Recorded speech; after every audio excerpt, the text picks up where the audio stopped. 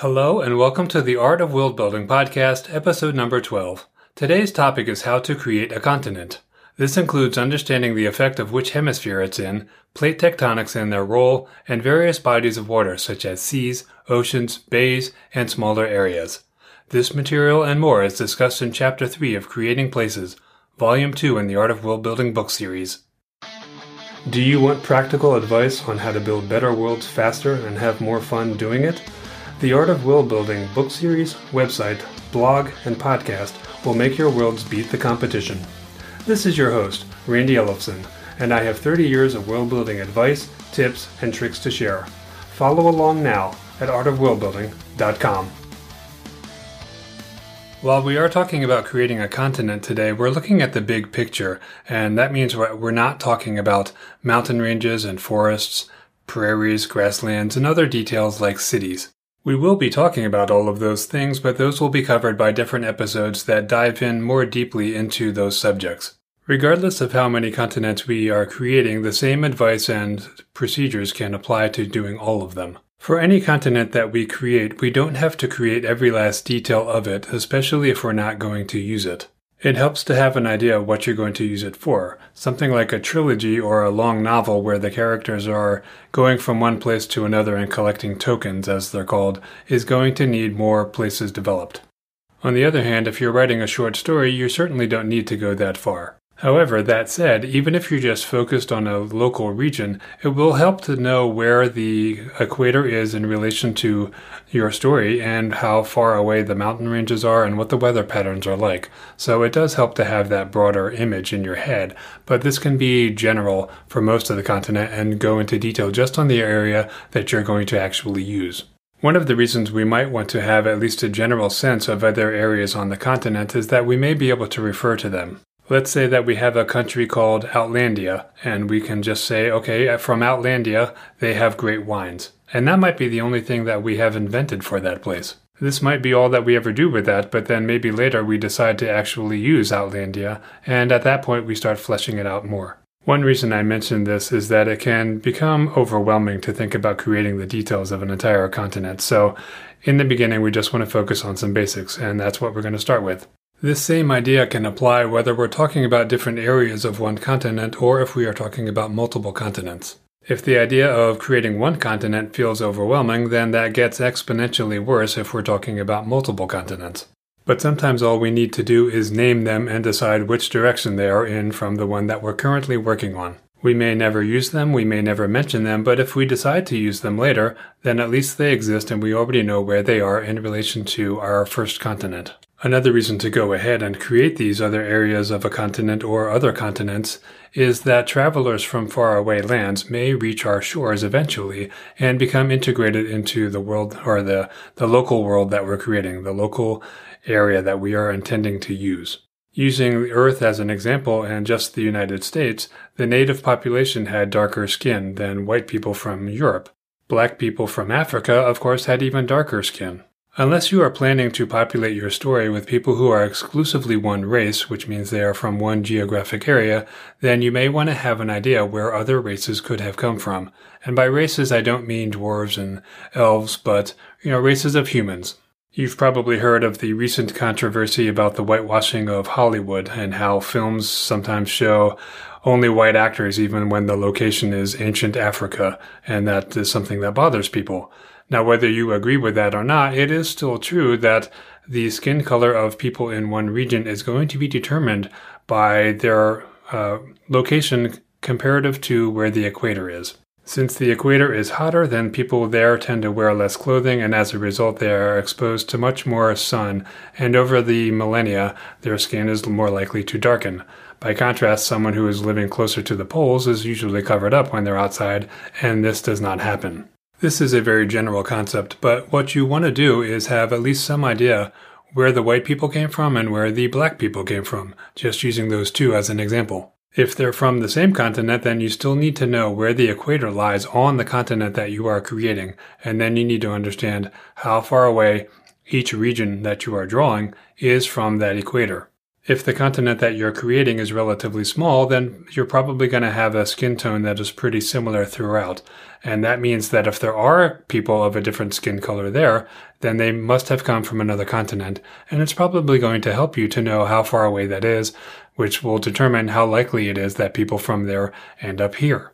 If we don't want to invent that other continent in detail, then all we have to do is choose an area on that continent, give it a name, and then we are good to go for now. And if we ever decide to return to that and develop it in more detail, well, we've already got it.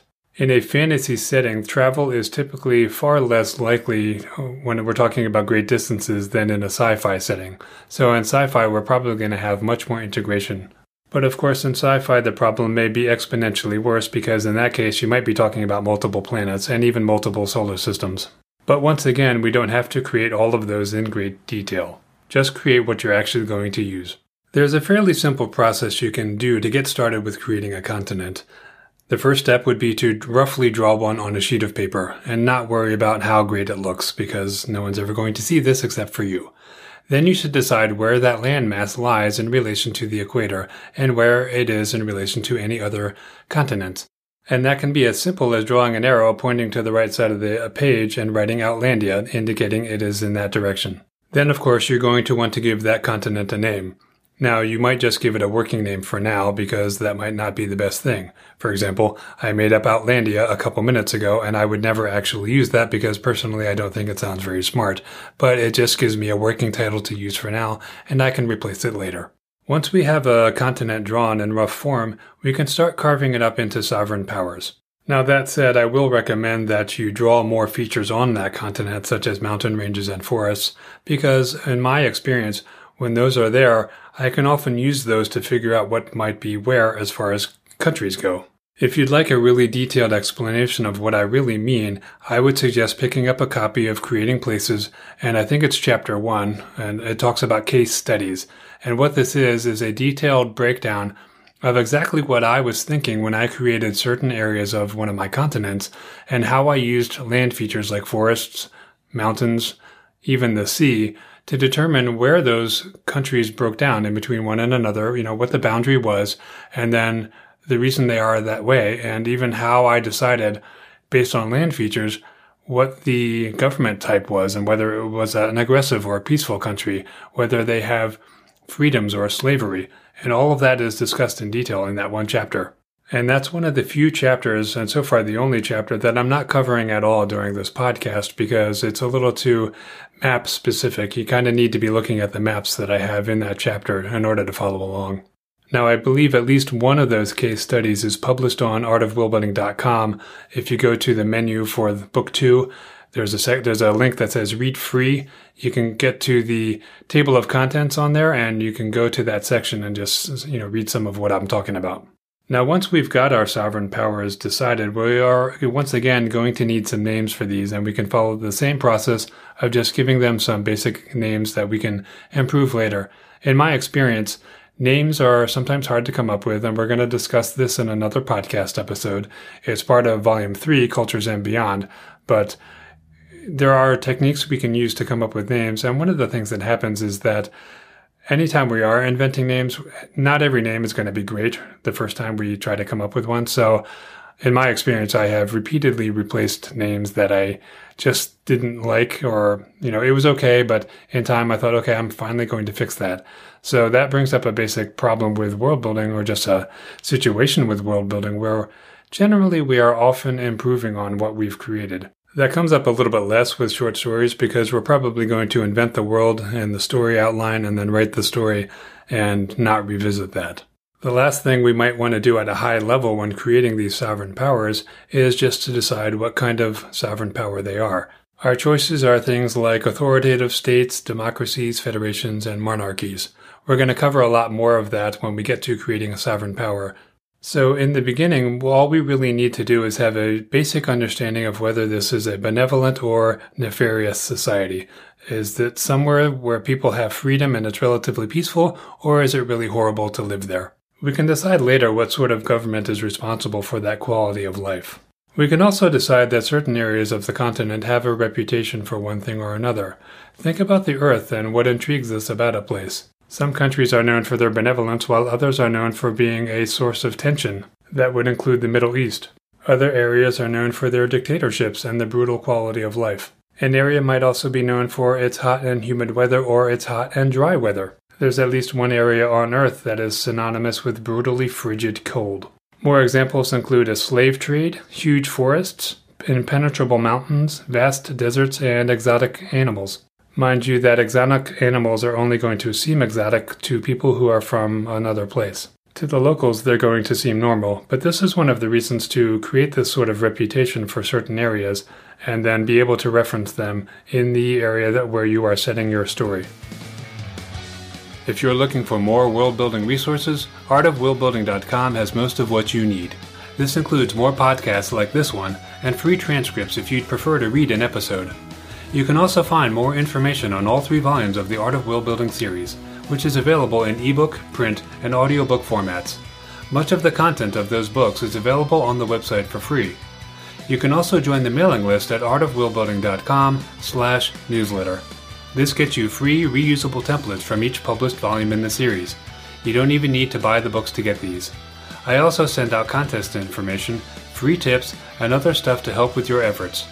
Please note that I do not share your email address with anyone because that's against my privacy policy, and you can unsubscribe at any time. Sign up today to get your free content and take your world building to the next level. The next subject we're going to talk about is a brief one, and that is the effect of the hemisphere where your continent is located. One reason I'm not going to spend too much time on this is that the previous 2 episodes talked about this in more detail. We can draw something like a mountain range without having decided where our continent lies in relation to the equator, but we shouldn't draw things like deserts, grasslands, or forests without having made this decision.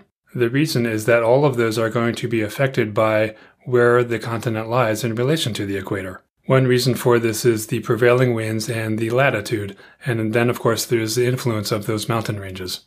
The previous episodes talk about the subject of rain shadows, which basically means that the prevailing winds are moving in a given direction, and when they hit a mountain range, those winds go up, and all of the water, well not all of it, but most of the water in the clouds falls on one side of the mountain range, and then on the other side there's no water left to fall, and as a result there is usually a desert there, and this is known as a rain shadow. How do we know which direction the prevailing winds are blowing and which side of the mountain range is going to have forest and which will have desert? That's easy. It's going to be based on the latitude, which means the distance from the equator, which is why we need to know this. It changes depending on how far from the equator you are. I don't want to re-explain all of this, so if you haven't listened to episode 11.1 or .2, go ahead and check those out after this one. One last issue to talk about is that if you are living in a given continent, you are used to thinking that it's colder in one direction and warmer in another, but this is going to be reversed if you are in the other hemisphere.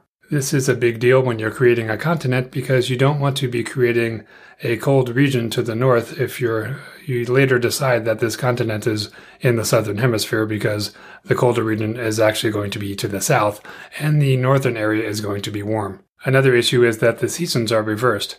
When it is winter in the northern hemisphere, it is of course summer in the southern hemisphere. The entire planet is not experiencing winter or summer at the same time. For those of you who support crowdfunding, I am on the Patreon site and would appreciate any support you can lend. It can be just $1 a month. Higher levels of support get you increasingly cool things, such as PDF transcripts, MP3s of my music, which you hear in these episodes, free ebooks and short stories, bookmarks, and even signed copies of books and CDs of my music. Many of these are unavailable to the public. Your support can help me cover the expenses of producing the show. Even better, you can help me promote it and make it more successful. Without you, there's no point in doing this. Are you benefiting from this free podcast? If so, just go to artofworldbuilding.com and click the big icon for Patreon. And thank you for your support. If you're like me, you learned about plate tectonics either in junior or high school, but you've probably forgotten some of the details, so we're going to discuss some of the basics you need to know when inventing a continent. The biggest reason that this matters is that plate tectonics is going to determine where your mountain ranges are. This is not to suggest that we actually have to figure out where the plate outlines are when we are inventing a continent, but just to get a general understanding of what's going to happen and what is not going to happen. For example, I once drew a continent that had a circular mountain range.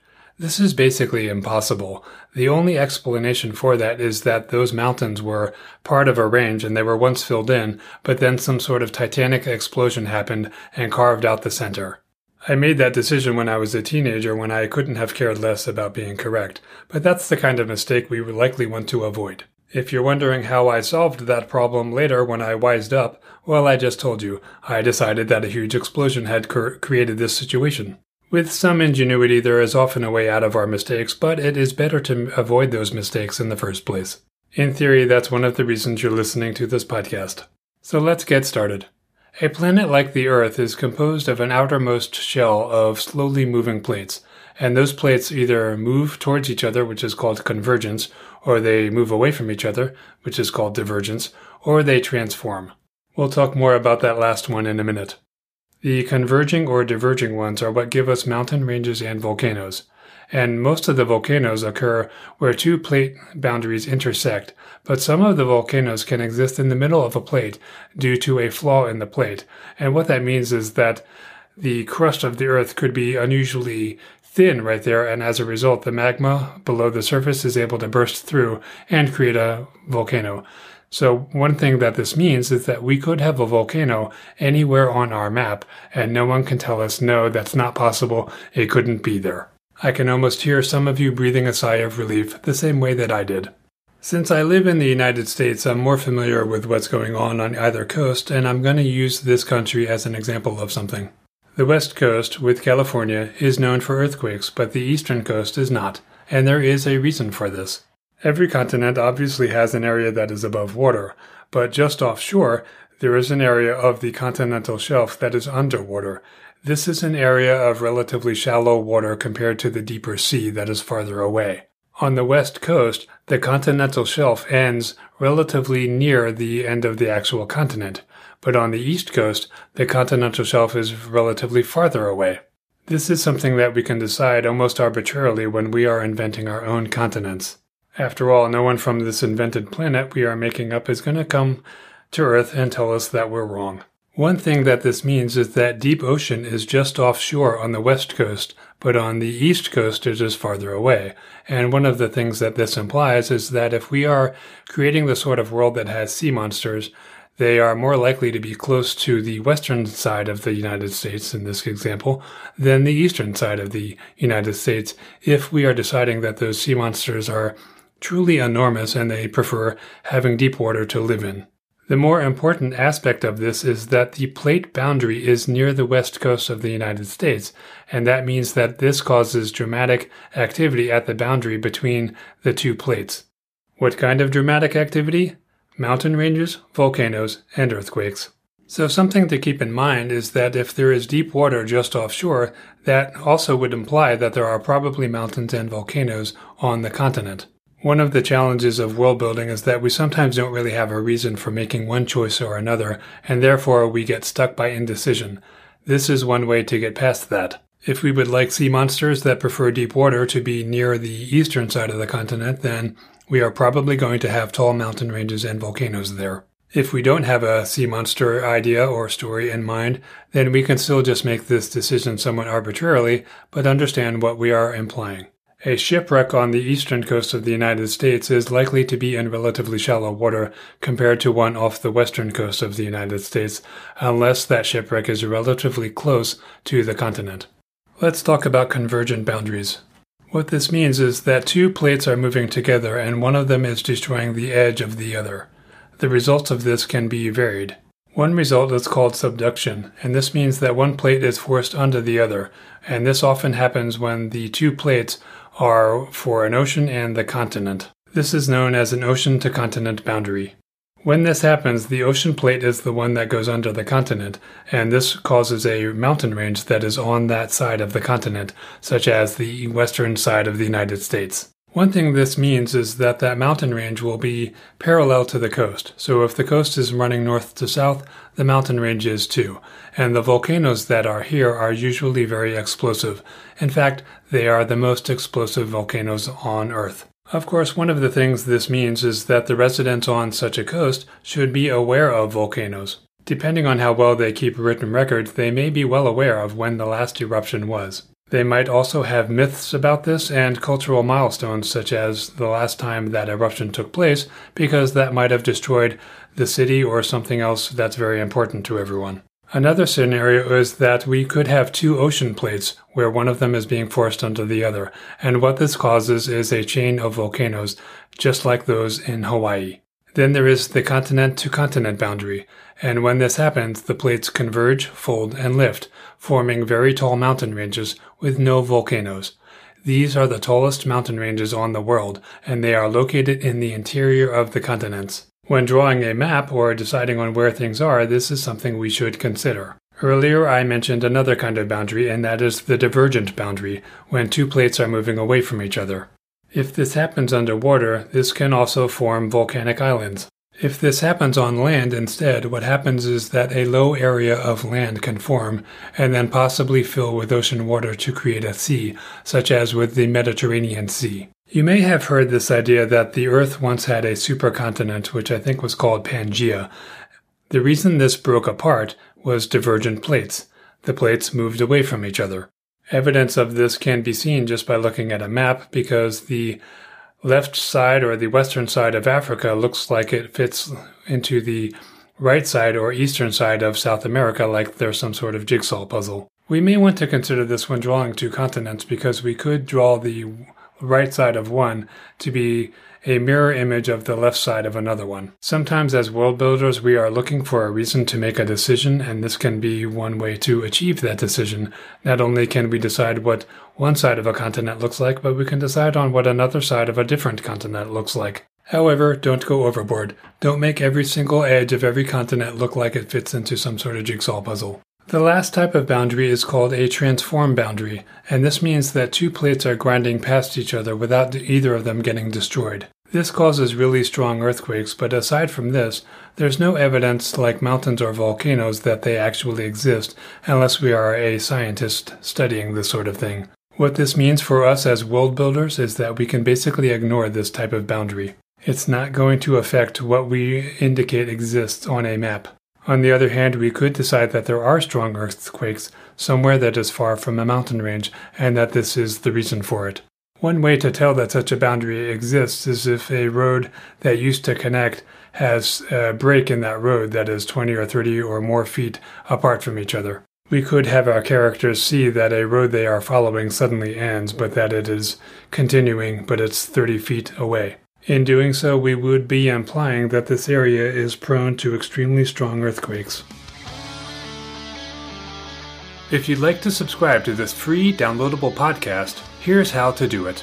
For iPhone, iPad, and iPod listeners, grab your device and go to the iTunes Store. Then search for The Art of World Building. From there, download the free podcast app by Apple, and then subscribe to the show from within that app. For Android listeners, you can download the Stitcher Radio app, which is also free, and search for The Art of World Building. This only needs to be done once, because new episodes will become available in the app each time one is released, and you will never miss an episode.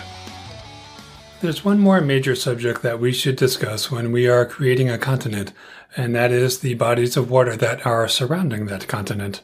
Here on Earth, we talk about there being 5 different oceans, and those are the Pacific, Atlantic, Indian, Arctic, and Southern Oceans. But the reality is that these are all one continuous body of water that is a kind of world ocean. Why do we divide them up? Because it makes it easier to refer to one area of that ocean versus another. Also bear in mind that sometimes we talk about there being a Northern Pacific and a Southern Pacific Ocean, for example. This is done for the same reason. These are really the same body of water. One of the things that we're talking about right now is why different bodies of water are named different things. For example, you may have wondered what the difference between an ocean and a sea is, and the quick answer to that is that there is actually no difference. This is one reason why we can all be confused about that. We're assuming that there is a difference, otherwise why would people have 2 different words? But I guess people just like to use different words for the same thing. It's called a synonym. That said, the word sea is typically used to refer to a smaller area than an ocean, and it is often an area that is surrounded by land on several sides. What that means is that it's going to be near a continent, of course. There is, of course, something called a lake, and one of the differences between a lake and a sea is that a lake is completely surrounded by land, whereas a sea is only partially surrounded by it. That said, sometimes a very large lake is called a sea, and there could be several reasons for this. One of those might be that technology is not great, and therefore the people who are living on one shore of that lake feel like the lake extends indefinitely, and it might extend so far out of reach that they think it's a sea when it isn't. There's another reason to call a lake a sea, and that is simply because the name might sound better. The Sea of Sadness sounds more interesting than the Lake of Sadness. Another explanation is that the word sea can often have a connotation that the land on the far side of that sea is somehow untamed and wild, and therefore it is untamed and dangerous. You may have noticed that we are basically using the wrong word, sea, to refer to a lake, but that we can sometimes get away with this and justify it, although we don't necessarily have to explain to our audience why we have chosen that name. One point here is if real people on Earth are using the wrong word for something, then there's certainly no reason we can't use it too. One problem to be aware of, though, is that there will be people who think they know everything, they're a know-it-all, and they could come along and say, well, you don't know what you're talking about, but we do have some flexibility here. When we are creating our continent, there are other words we can use to refer to different areas of the edge of that continent where it meets the water. I'm going to quickly run through some of these. Like a sea, a bay is a body of water that is surrounded on several sides by land, and it can be part of an ocean or a lake. A gulf is a very large bay. A cove is a smaller bay and is usually circular, with a narrow passage that leads into it or out of it. A fjord is a narrow bay with a steep terrain on either side of it, or usually both sides of it. An inlet is a narrow but long indentation of shoreline, and which often connects a bay to another body of water. There could be a group of these, and those are often called a sound. A sound is large enough to draw on a continent-sized map, and they can be big if not bigger than a bay. Finally, if there are two large bodies of water that are separated by a narrow area of water, that smaller area is called a strait, channel, pass, or passage. If you're having trouble remembering all of that, then you could pick up a copy of Creating Places, and Chapter 3 has all of this listed out for you. All of the show's music is actually courtesy of yours truly, as I'm also a musician. The theme song is the title track for my Some Things Are Better Left Unsaid album. But now we're closing out with another tune. This is Journeys from the Firebard. You can hear more at randyellefson.com. Check out artofworldbuilding.com for free templates to help with your world building. And please rate and review the show on iTunes. Thanks for listening.